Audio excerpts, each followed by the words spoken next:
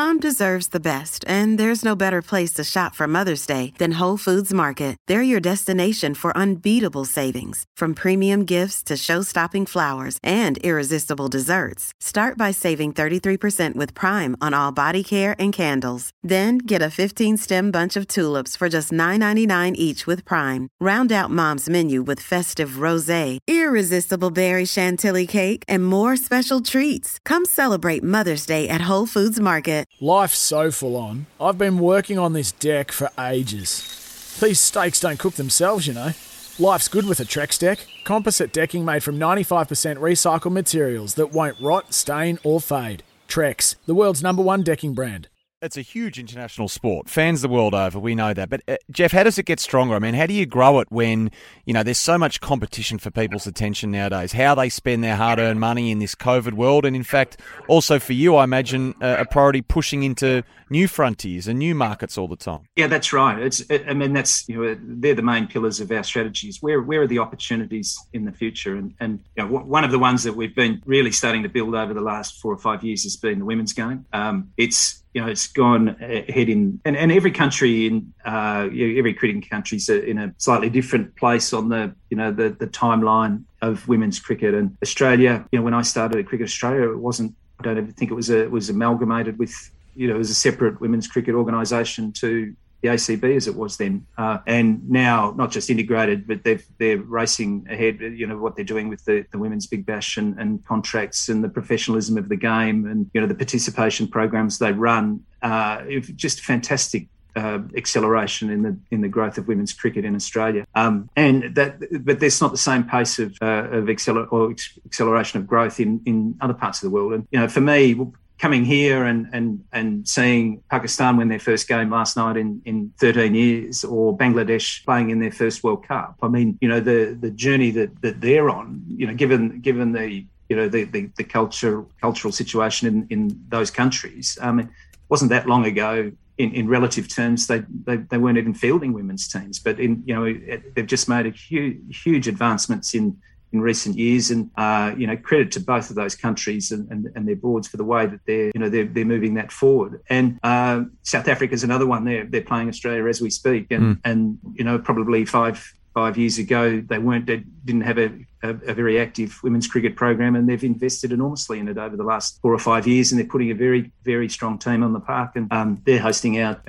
women's 2020 World Cup next year. So that's one area that I think, you know, if you look at the devotion to the game in Asia, and you know, if we could just raise the awareness and present the women's game in a light that attracts more fans within Asia, then I think that's a huge opportunity for our sport.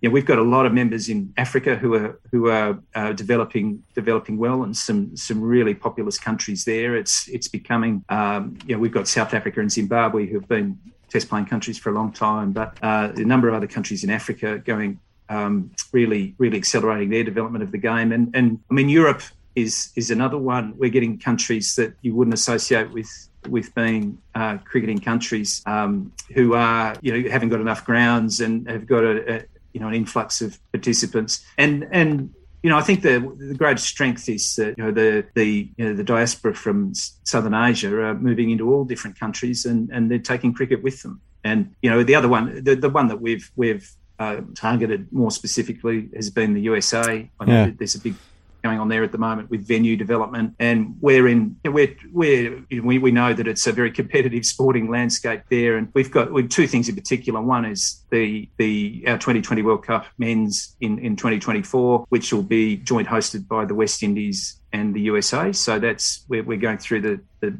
venue selection process now for that, and working with both of those organisations. And the other one, which is, you know, it's going to be quite challenging, but we've got an ambition to be part of the Olympic Games, and whether that's the first opportunity for us would be Los Angeles in 2028, and then Brisbane in 2032. We'd be very interested as well. So, we've got our first multi-sport games experience in quite a while in Birmingham in July with the women's cricket event in the Commonwealth Games in Birmingham. So that's a different experience for the athletes. I know they're looking forward to it. And short form cricket in multi-sport games, we think can help grow the popularity of the sport. So there's just a couple of the things that I was going to ask about the US and the Olympics, because I think that with the Games, it's been speculated upon for a long time, hasn't it? And finally now, as you say, there's a commitment and a push to campaign collectively for cricket at the Olympics, but whether it be LA 28, Brisbane 32. But, Jeff, why is it important to have cricket at the Games? Well, I think that it's not going to be a huge tournament. I know the athlete numbers are very, are very tightly monitored there. Many of our members, being seen as an Olympic sport and having an association with the government and the National Olympic movement is, something that is going to be really beneficial in terms of facilities and high performance assistance. And so it isn't about. It's certainly not a money making exercise from our point of view. It's about getting exposure for cricket in markets where we may not be popular. There are plenty of big markets in the that consume the Olympic Games that aren't closely involved with cricket or close followers of cricket. And the other one is about giving all of our membership, 106 members, the opportunity to engage more closely with their governments. And in some countries, being an Olympic sport gets you closer to your government than being not being an Olympic sport. So that's probably they're the two things. I mean, it in a lot of countries it provides free to air coverage as well, and we know in Australia what that does for getting the number of eyeballs watching the sport. So it is, it's one it's important for us. But the other thing is, over the journey, we haven't had all of our members keen to be involved for various reasons, whether that be the name you play under, or whether it's commercial, or whether there's some political issues. Whereas right now we have got a unified membership. Want to witness the world's biggest football game? Head to iCanWin.com.au, predict Australia's score with a crystal ball, and it could be you and a friend at the FIFA World Cup Qatar 2022 semi-finals, all thanks to McDonald's. Maccas, together and loving it. TNCs apply.